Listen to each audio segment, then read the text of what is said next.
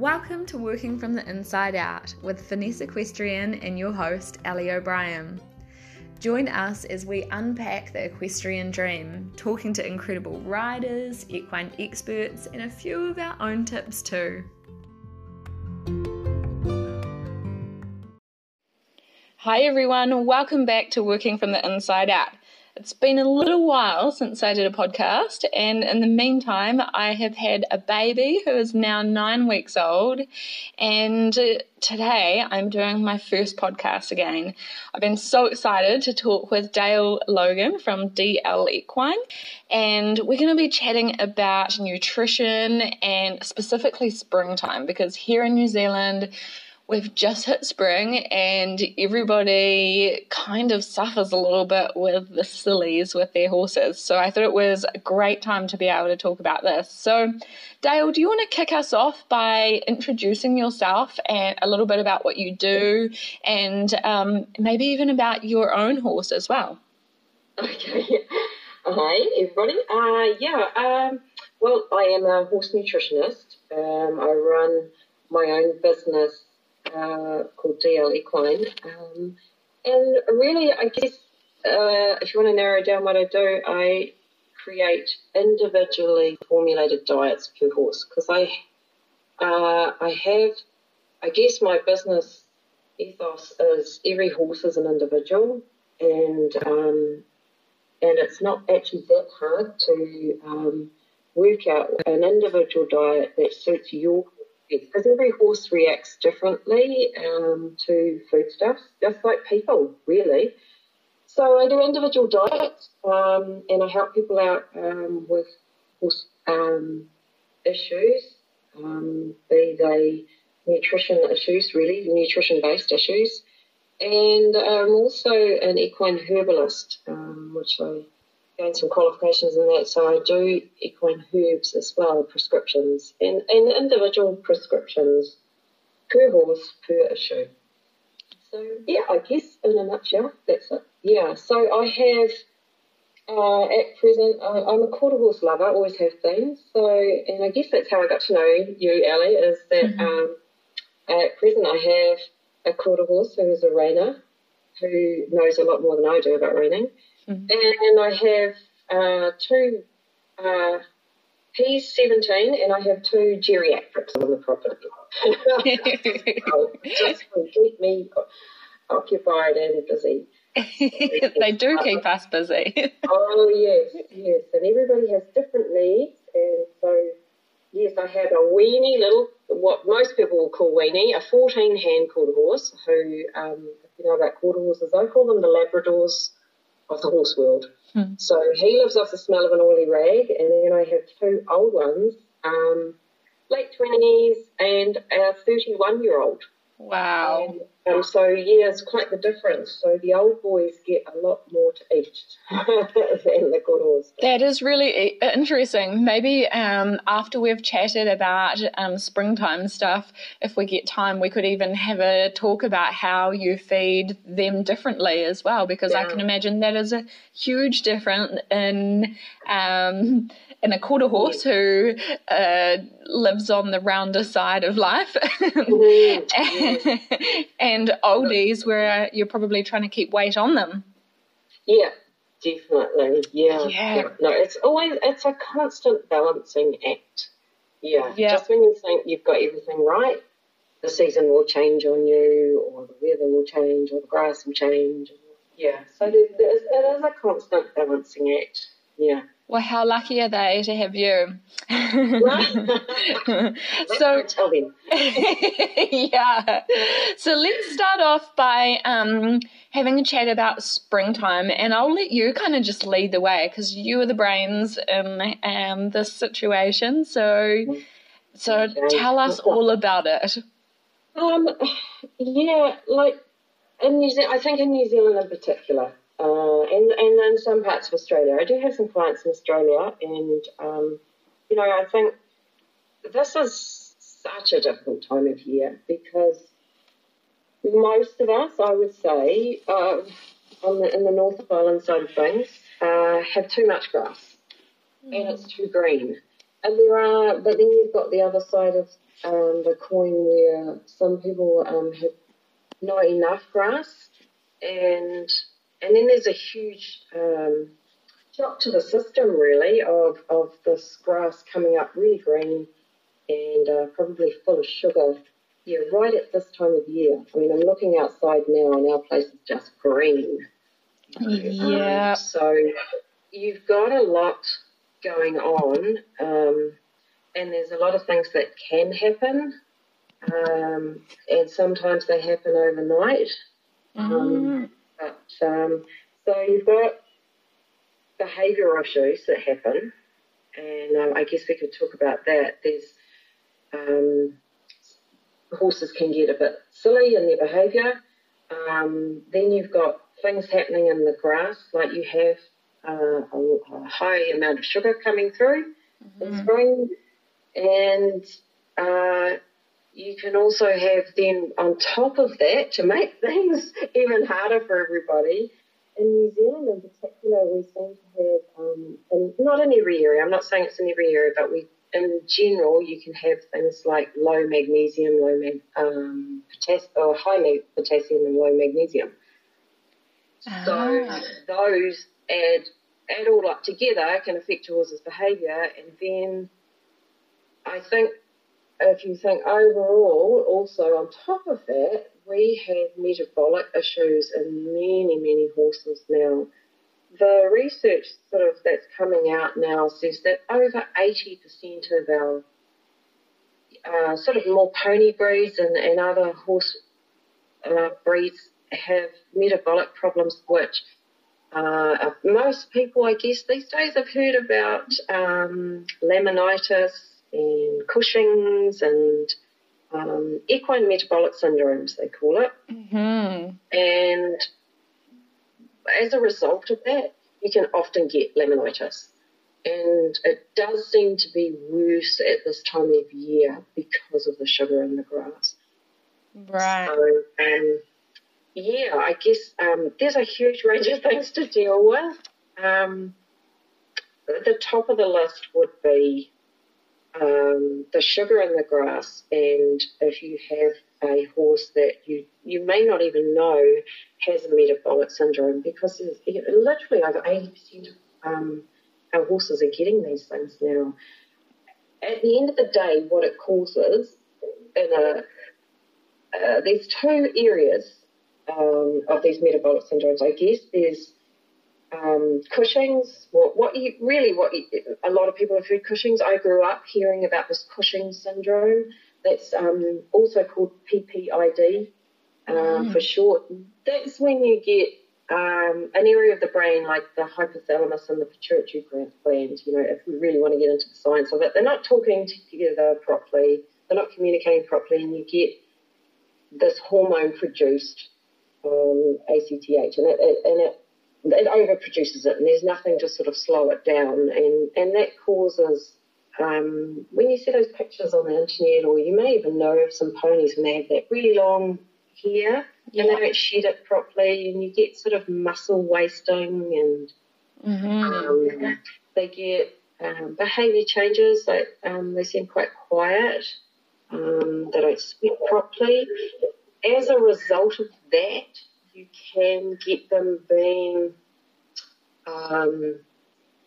in turn, they can become a bit insulin resistant, or let's say more sensitive to insulin. Right. And then they get more sensitive to sugar in the grass.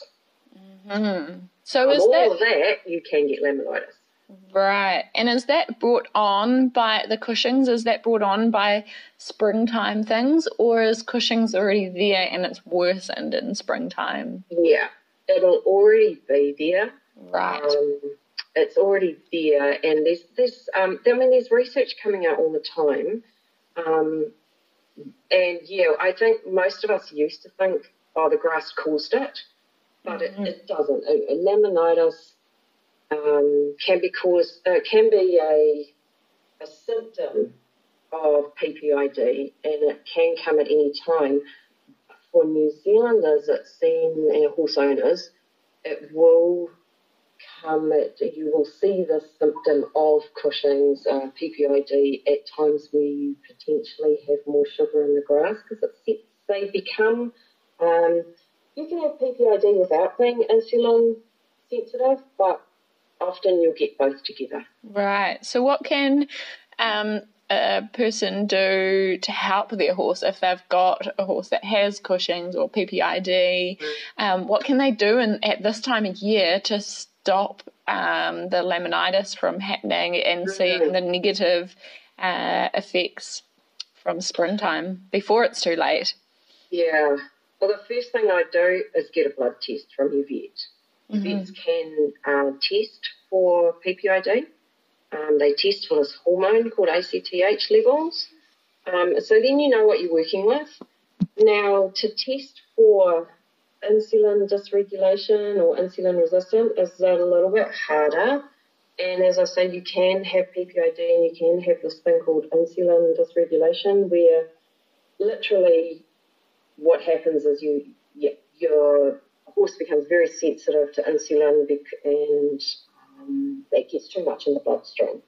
And then that causes problems like laminitis because it actually goes down to the hoof where the laminae are and it causes the laminae it really causes constriction, vasoconstriction in the hoof, and that's when you get all these problems, and then you get any sensitivity.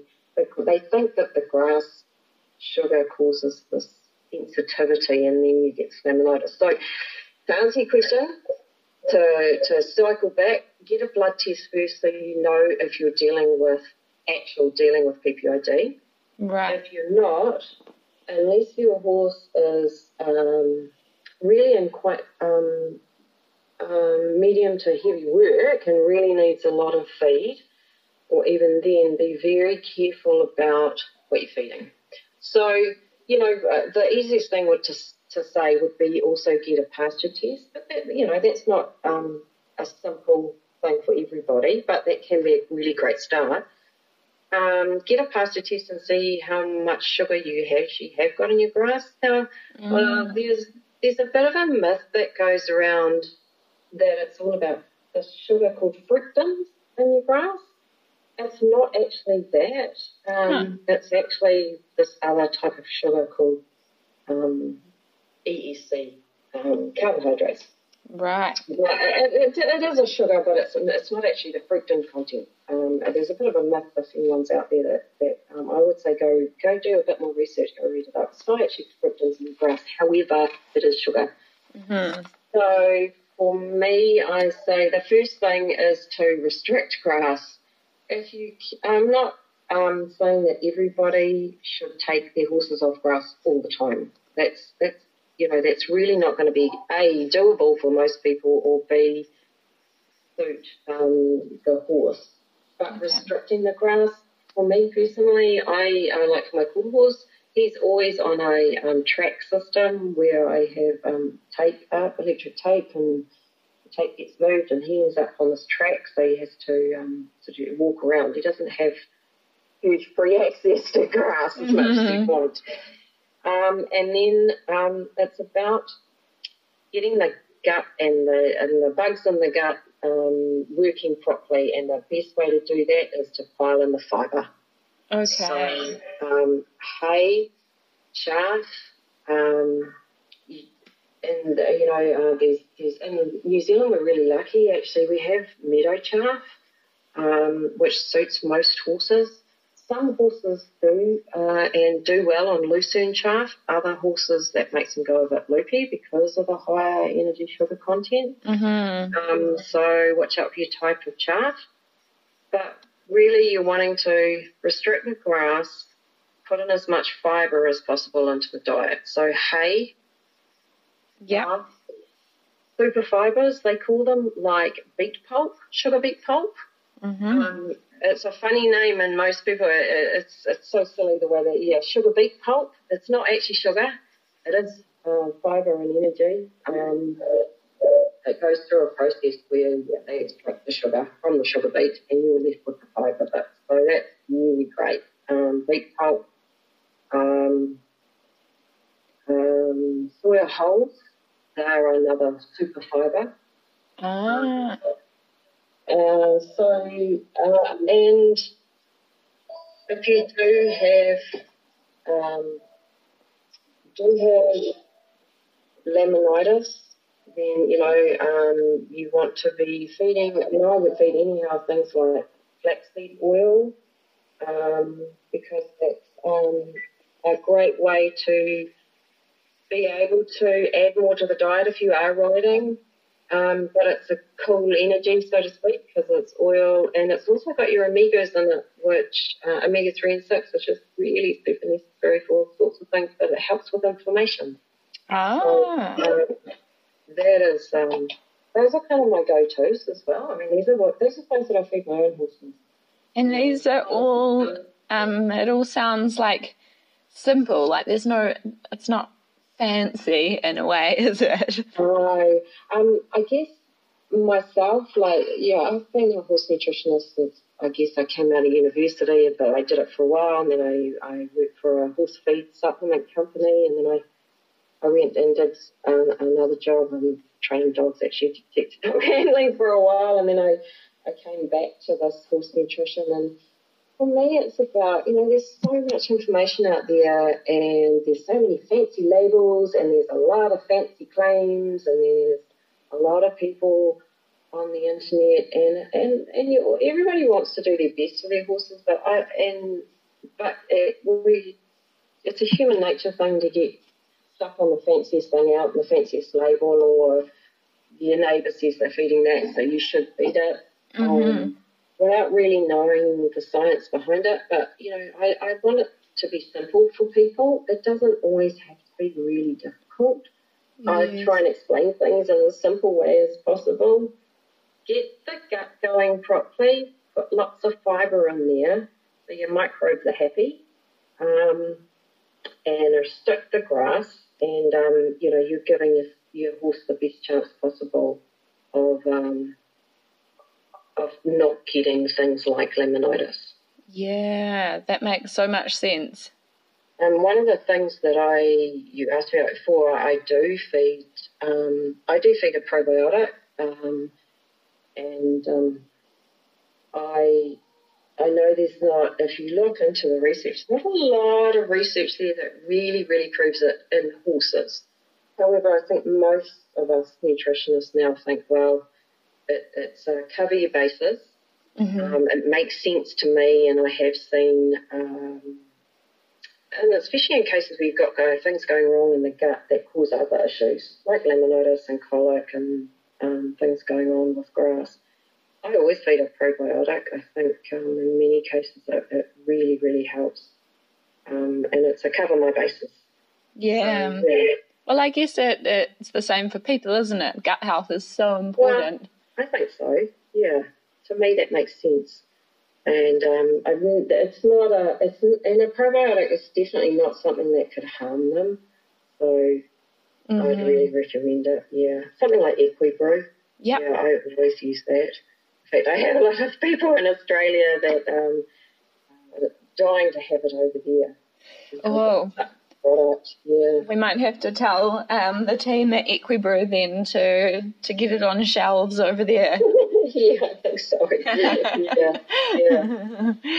And so what about toxin binders? Can you talk to us about that? Because I know it's a big topic, especially right now. Yeah.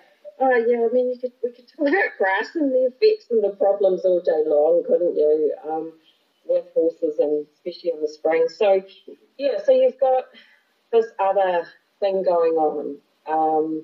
It always is a balancing act, and something I say to people regularly, I think, we're human, and we all get used to going, okay, so this is what I feed my horse, so I just feed that every day for the rest of its life. Mm-hmm. Really, if there's one piece of advice I can give you, it's change what you're feeding and the amounts you're feeding dependent on how much grass they're getting and how much exercise they're getting and whatever else is going on. So,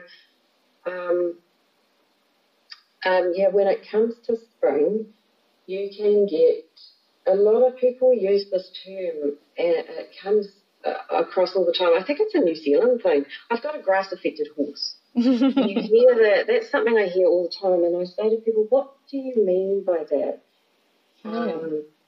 Grass affected seems a term that we like to pass around in New Zealand, and it covers so many different things. Yes. And I say to people, if you're thinking about to cover your ears for grass affectedness, do you mean it's got silly? Most people think and immediately go, oh, I need a toxin binder. Mm-hmm. Toxin binders are great, but their purpose is for one thing, and that's to mop up toxins that are going through the horse's body and take them out the other end so they don't affect the horse.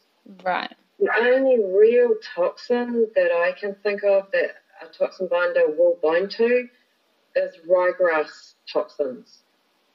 Mm. So you have to be really sit down and think, have I had my grass tested? Do I have ryegrass? If I have ryegrass, then use a toxin binder.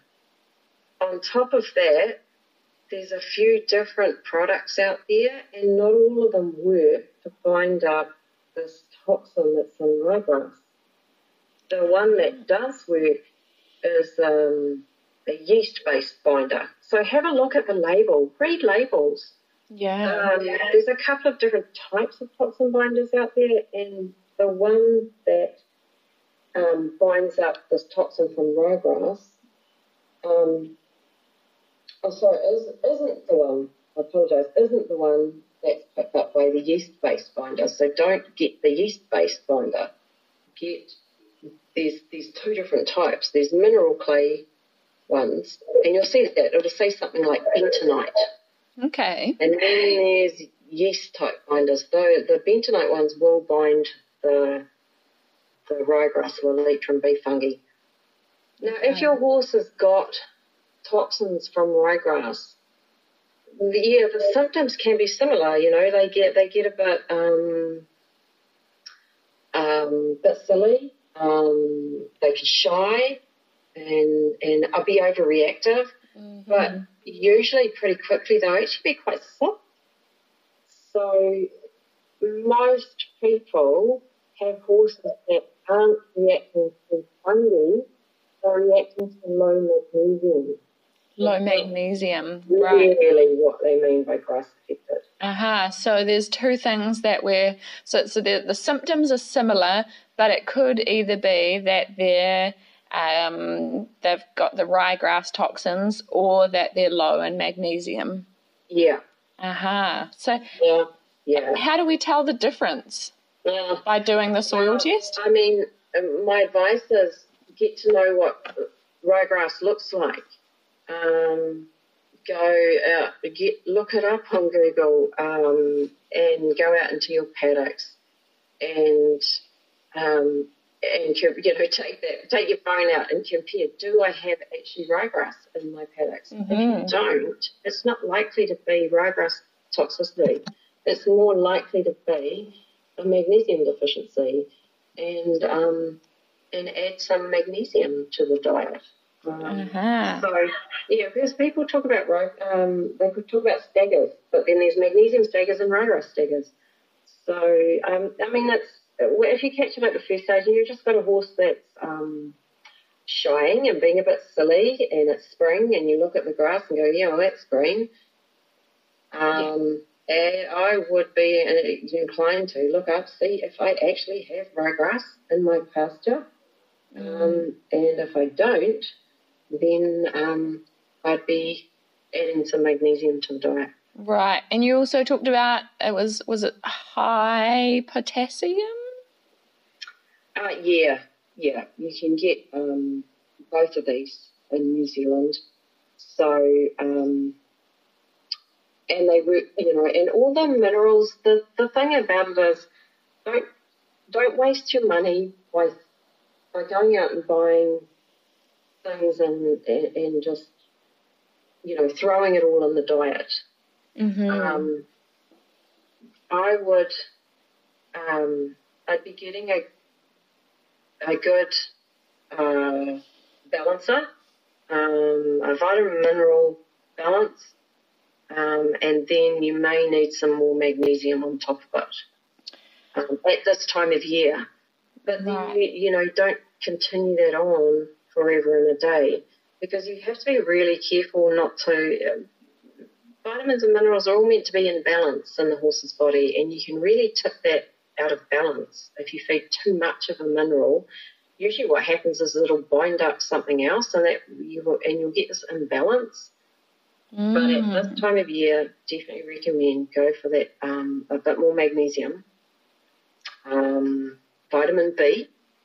And there's really simple ways of getting more vitamin B that aren't expensive. Okay. Like you can have it in a vitamin mineral powder or pellet, and then you can buy things like brewer's yeast.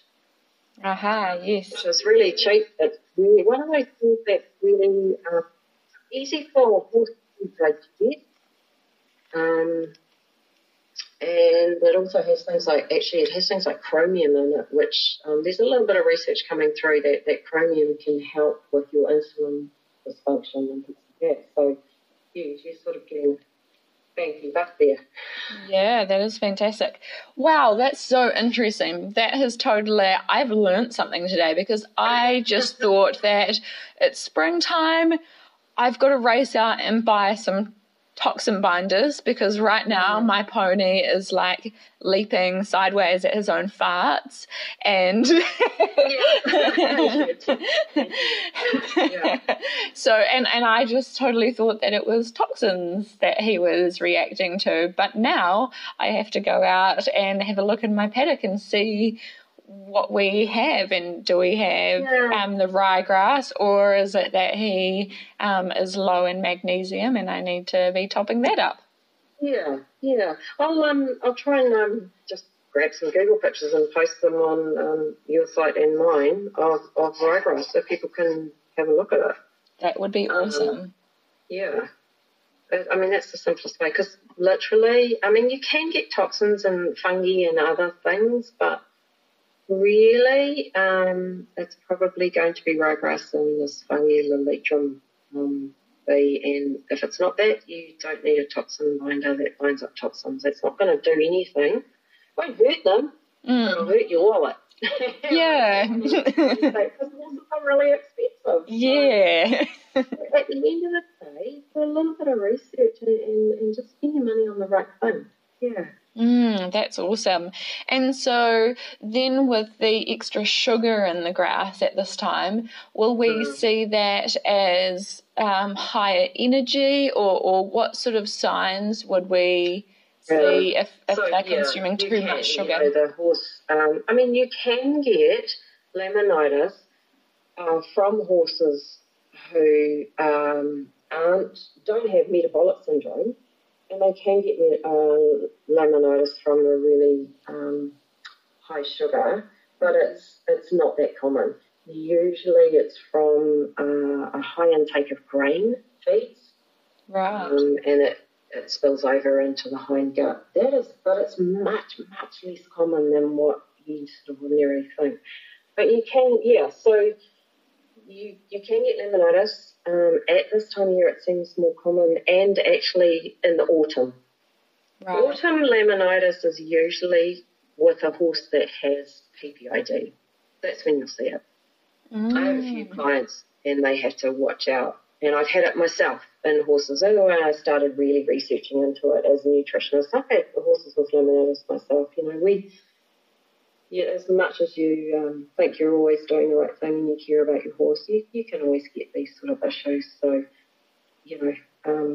have a bit of a read and become more aware of what's happening. Yeah. And, try and get onto things quickly before you get this flush. Yes, cool. And so I know you mentioned when we were chatting before we got on the podcast, you talked about ulcers as well. Is that linked up to this time of year?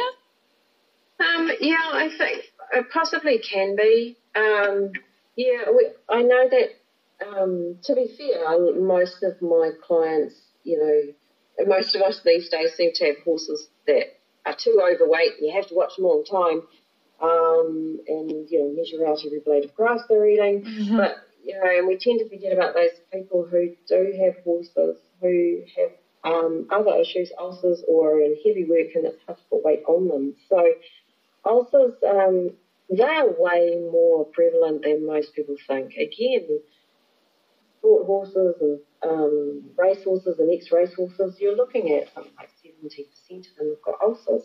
Wow. And you wouldn't even know unless you vet scoped for them, but they can, find it hard to put on weight. Again, I guess behaviour changes, goosey, nervous, and become really difficult to deal with. So, again, back to the gut. It always starts with the gut with a horse, really. You get that, You're trying to get that gut happy and those microbes happy in the gut. So, there's different things to do to feed with a horse with ulcer issues, but my go-to to start with is feeds that are very easy to digest. And, again, lots of fibre, your super fibres, your beet pulp, chaff and hay, flaxseed oils. A favourite of mine is going right back to a really natural, easy-to-digest product that puts on weight would be cooked French white millet and linseed. Yep. These are easy to digest, to put on weight.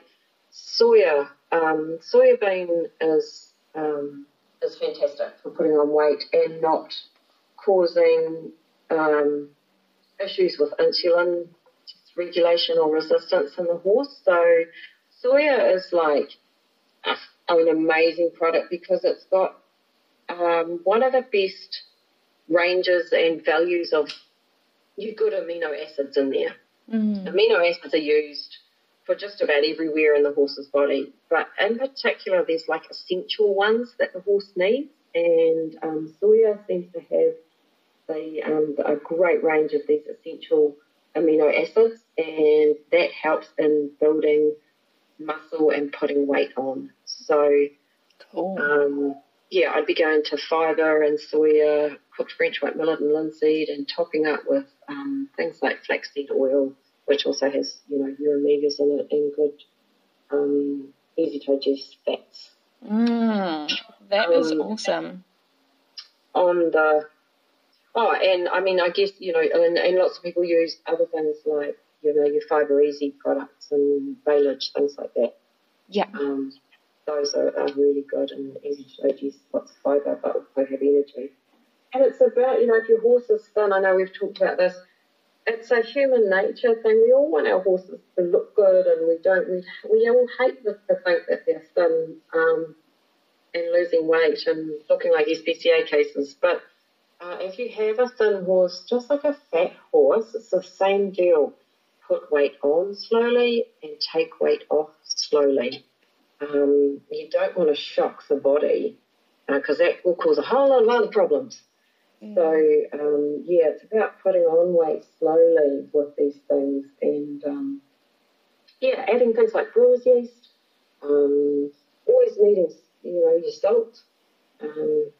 We forget about salt, I think, in New Zealand. I think probably because we have such wet winters, and it's a bit of a thing where we think, well, a horse doesn't need salt because it's not hot and it's not sunny out there. Yeah. Most of the time you'll find that your horse always needs a bit of salt, obviously a lot more when it comes to summer. Yeah, because it is so thought of as being a summertime thing, especially if you're riding lots and your horse is sweating lots, but not the case. No.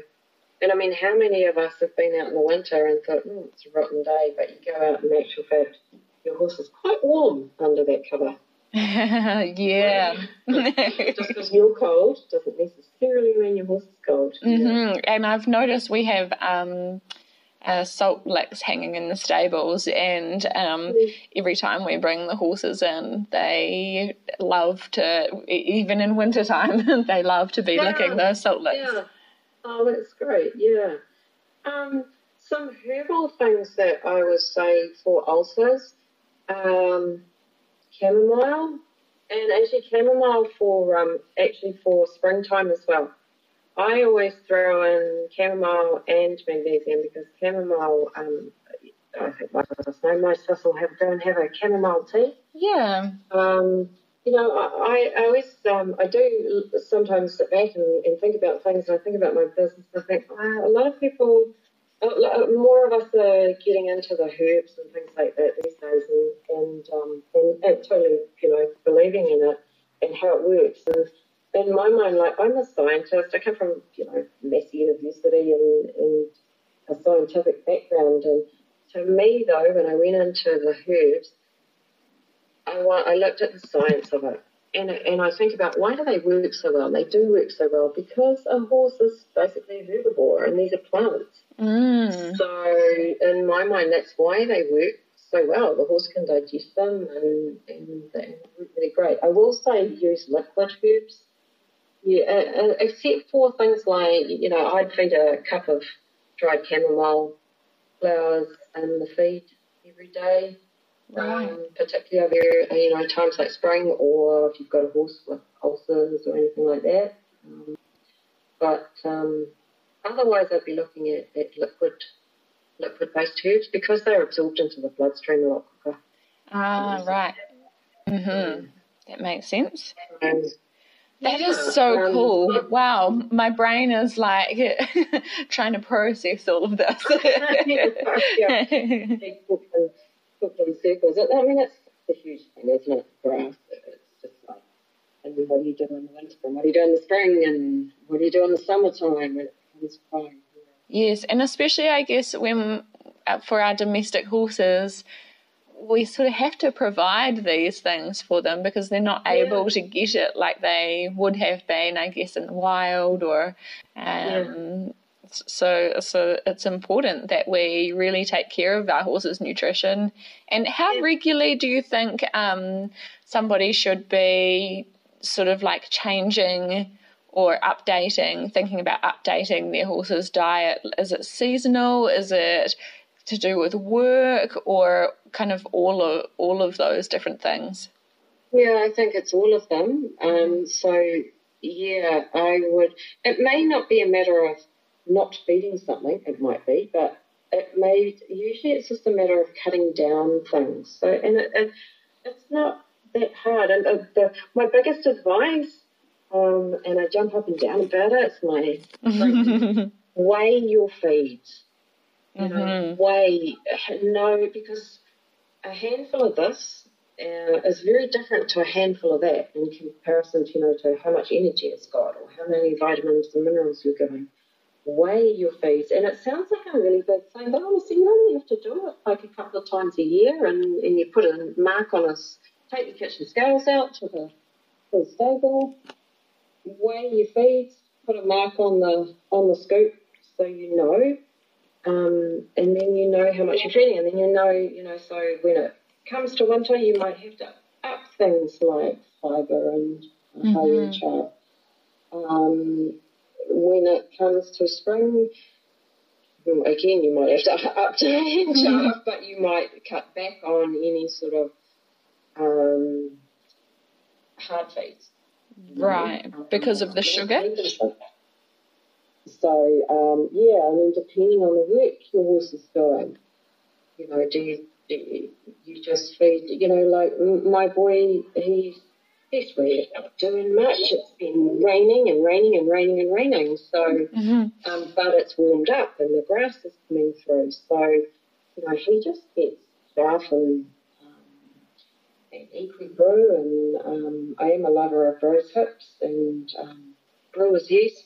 These things are really easy, but they don't heat him up. They don't make him silly. And when he starts to work more over the summer, then he can have a bit more of something with more protein in it. But right now, he doesn't really need it. I think we tend to, except for those of you, with like thoroughbreds or warm bloods that are a bit hard to keep that weight on, most of the rest of us probably overfeed. And I have been guilty of that myself in the past. So, change your diet, look at it. Well, let's look at it. Take measurements and get the weight of your horse. Do that every, every 3 or 4 months, because that's literally when the seasons change in New Zealand. About every 3 or 4 months, your grass will be changing. Except for winter, that feels like 6 months. Oh, yeah. Well, actually, for me up here, I'm in South Auckland, rural Auckland, and for me, it was a really easy winter. It was. It wasn't too bad at all, was it? And we all got sucked into going, woohoo, this is all right. And then spring hit. Yeah. Yeah. And then it's like not stopped raining. I'm hanging out like right now actually I can see a bit of blue peeking through and I'm like, yay, stay right there. And to be fair, to shout out to our friends in Australia, that is hard over there. I went to Australia this year and myself and thought my horses would die if they had to live over here. There's just not a blade of grass to be seen, so I really, I empathise so much, and when feed gets expensive, it's hard. So just try look for these things that are easy to consume, easy for the horse to get its nutrients out of without reacting, So, back to your question, look at your horse's diet whenever you're increasing or decreasing exercise. Look at your horse's diet if you're increasing, decreasing grass growth. And take some measure, get a weight tape or anybody that's listening to the podcast, I have an app that I can calculate horses' weight from. I can't remember what it is right now, but if anyone listens to the podcast, free, if you send your name to me and I'll tell you what measurements to take and I'll calculate your horse's weight for you. That would be awesome. That is a lot easier than going to the vet clinic and getting them weighed. Yeah. I mean, we have tapes out there, but they're okay. And that's better than nothing. At least you'll be consistent if you have a tape. But if you don't have a tape, send me your measurements and I'll calculate it for you. Yeah, there are some good apps out there for that, but not all of them are free, of course. So I'm happy to do that for people. Awesome, thank you, Dale. So we had a few questions online. One of them was what to do for weight gain, and I guess we've sort of addressed that, haven't we? So get the gut working properly. I use a probiotic. I would recommend that. Use your super fibres and like beet pulp and chaff, and you're looking for more protein. It must be the right protein that has the right amino acids in it, like soybean, things like that. Yeah. Right, yep. And then another question was about worried about weight gain. Should you still feed hay to balance grass change and richness? Yeah, absolutely. Yeah. I mean, cut back on the grass and to keep the gut going. Oh, apologies. That's all right. To keep the gut going properly and absorbing properly. You're always needing that fibre to go through. So, definitely keep going with your hay. Yeah, but don't just cut back their grass so that they're living on a dirt patch. They still need fibre going through. Yeah. I mean, some people, to be fair, have issues and have even taken their horses off into what you would term a dry lot. But be very careful that you have everything else you all still need in your horse's diet and make sure it's balanced. Go to a nutritionist and get your horse's diet balanced. On the other side of that too is you have to be very careful with your horse's state of mind. I think that really comes into it. And sometimes I think we can probably blame the horse for having a bad attitude, which they're not. It's all like what you do, Ali, and their behaviour. sometimes it can come back to whether they're feeling happy, and you have to be balancing that diet, but also thinking about their happiness. If you have to lock them up at all, make sure they've got some hay, and can they see their mates still? Yeah, totally.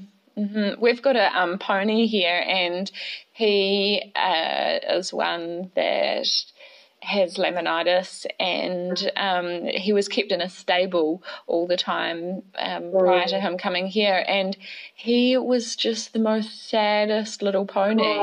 And and now that he lives on a hill now, so he's working, there's roughage, he's got a buddy, and he's just the most happiest pony, and we're not having to deal with the laminitis. Yeah, I mean, sometimes it takes a bit of work, but there are things you can do to make your pony happy, but keep its diet low as well. Hills, awesome. Yeah, I'd like more hills. Yep. Grand. Yeah. They're not so fun when you have to walk up and down them, but but they're really good for the horses. You come to me, pony. I'm not coming to you. Exactly. So we had, where is it? One from Katie, and she said, do you have any recommendations on what grass seeds to sow in drier areas for easy keeper types? So I know she's down in Wanaka, and it's quite dry down there. And her horses are more easy keeper types. So, what do you recommend for that situation?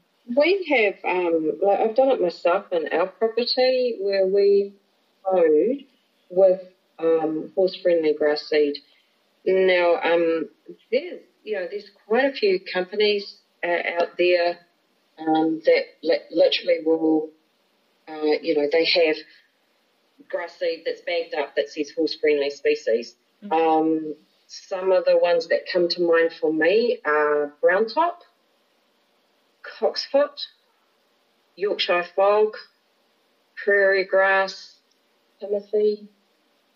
Those are really horse-friendly grasses, and I mean, I'm not an expert by any means on really what grows where, but I think they'll probably grow quite well down in Wanaka. But go to your RD1s or your agricultural places and see if they've got many places sell literally grass seed that's friendly for horses, and those are the types of species that you want. A lot of us steer away from clover and ryegrass, obviously, but sometimes you don't have that option. But if you do, it's awesome to be able to resow with some more friendly horse grass. Yeah. You don't have to worry so much then. Yeah, that's awesome. And then our last question was about what signs to watch for if your horse starts to get affected, which I think we probably covered in the start, didn't we, when we talked about the difference between magnesium and toxins? Deficiencies? Yeah, I mean, it usually comes down to you start to notice a bit of behaviour quite suddenly. You sort of look at, the horses are on the grass all the time, and they're the ones that sort of get the new shoots coming through before you even realise half the time that they've got it. So, and I'll note there that horses can have laminitis low grade and they're not lame. So sometimes you can't even pick it up. Mm-hmm. So, this time of year for most of us, it's about really having a check and getting on to cutting back the grass and getting that hay and as soon or before you start to see the behaviour changes. But of course, that horses are horses, and sometimes all of a sudden it feels like it's come out of the blue, and all of a sudden they've showed a trough that they've seen 50,000 times. But so any sort of nervy issues, changes in behaviour, get onto that before you literally see any signs of lameness. Laminitis can be hard to spot in some horses. They might not act lame, they might just act a little short in their gait. The best thing to do is to trot in a circle and get someone else to watch or them to do it and you watch. And if you see, even video it, and if you see any shit dried, you're going to catch it if they're in a circle. Mm-hmm. Yeah. That's awesome. Well, thank you so much for all of that information. I was just looking at the time. We're coming up to, we're at 49 minutes. It's crazy. It goes so fast. Yeah. And we've just delved into one part. Having me on. Yeah, of course. I wanted to just do some quick fire questions with you, if that's all right.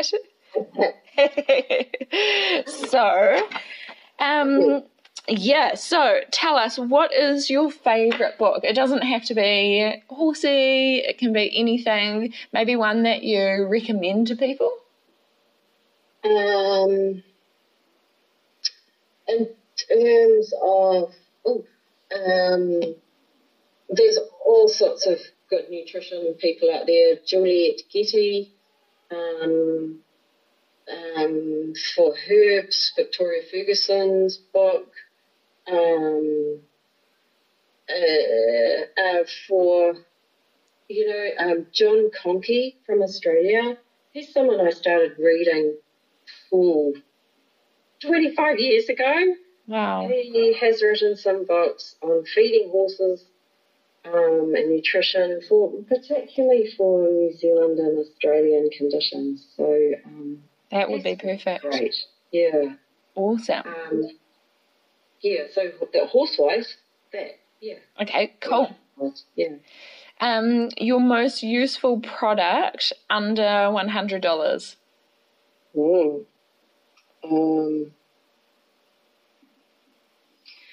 I'm going to go with Devil's Claw and Meadow Sweet for pain relief to have in your first aid kit. And of course, obviously, that's one of my products that I make up. So cool. I definitely have that. I make it up myself and also obviously sell it. So that's fantastic. I'm going to go with that, and I think for probably, and it's not, I don't sell it. And I stay away from, I try and not to tell people particular brands, but I will say I really believe that I've seen a difference in my own horses, and I like the probiotic Equibrew. And, if you're covering yourself and trying to feed those microbes in the gut, feed a probiotic Equibrew, I think it's also got some science to back it up, which is why I like it. Yeah, we like science. Awesome. Where can people find you online? I wanted to say, I've done some work with you, and the reason why I decided, and I'd never really thought about talking to a horse nutritionist before, because I kind of just thought well, you just buy the feed from the shop and chuck it into them. And then I got a big warm blood who's been really tricky to keep weight on. And I've always had horses who are probably on the other side that are easy keepers. And I thought, well, what's the point in spending heaps and heaps of money on feeds when I don't even know if it's the right thing to be putting into them? So that was kind of why I decided to come to you for some help. But if there's other people that, like me, would rather not waste their money on all sorts of things that might not even be working, where can they find you? Okay, so I'm on Facebook. I have a Facebook site, DL Equine, Horse Nutrition Herb, on Facebook. Awesome. And I have a website, dlequine.co.nz. Perfect. And if you want to email me, info@dlequine.co.nz. Great, thank you very much. And I will attach those in our link as well. Then to wrap it up, what does working from the inside out mean to you, since that is the name of our podcast? It means working from the gut outwards. Seeing as we're talking about nutrition today. Yeah. For me, I've gone, I had the horse that we're dealing with, that you've always helped me with, that I got a couple of years ago. I put him on obviously different diet, and his coat and hooves have improved dramatically. And then there's the behaviour side, and working from the inside out, behaviour-wise, has just been such an eye-opener and a journey, and awesome for both of us. So, and that's where you've helped me so much, and just that, achieving that peace and happiness on the inside too, and that then translates to the outside and working and doing whatever you want to do and just enjoying it. Yeah, that's awesome. Cool. Well, thank you so much for joining me today and being patient while I fitted things in around my baby's sleep time. Yes, you want to be part of the podcast. Yeah, exactly. Cool stuff. Well, hopefully we can chat again soon. I'm sure there'll be other topics that we can delve into. And thanks, Dale. Well, great. Thanks very much.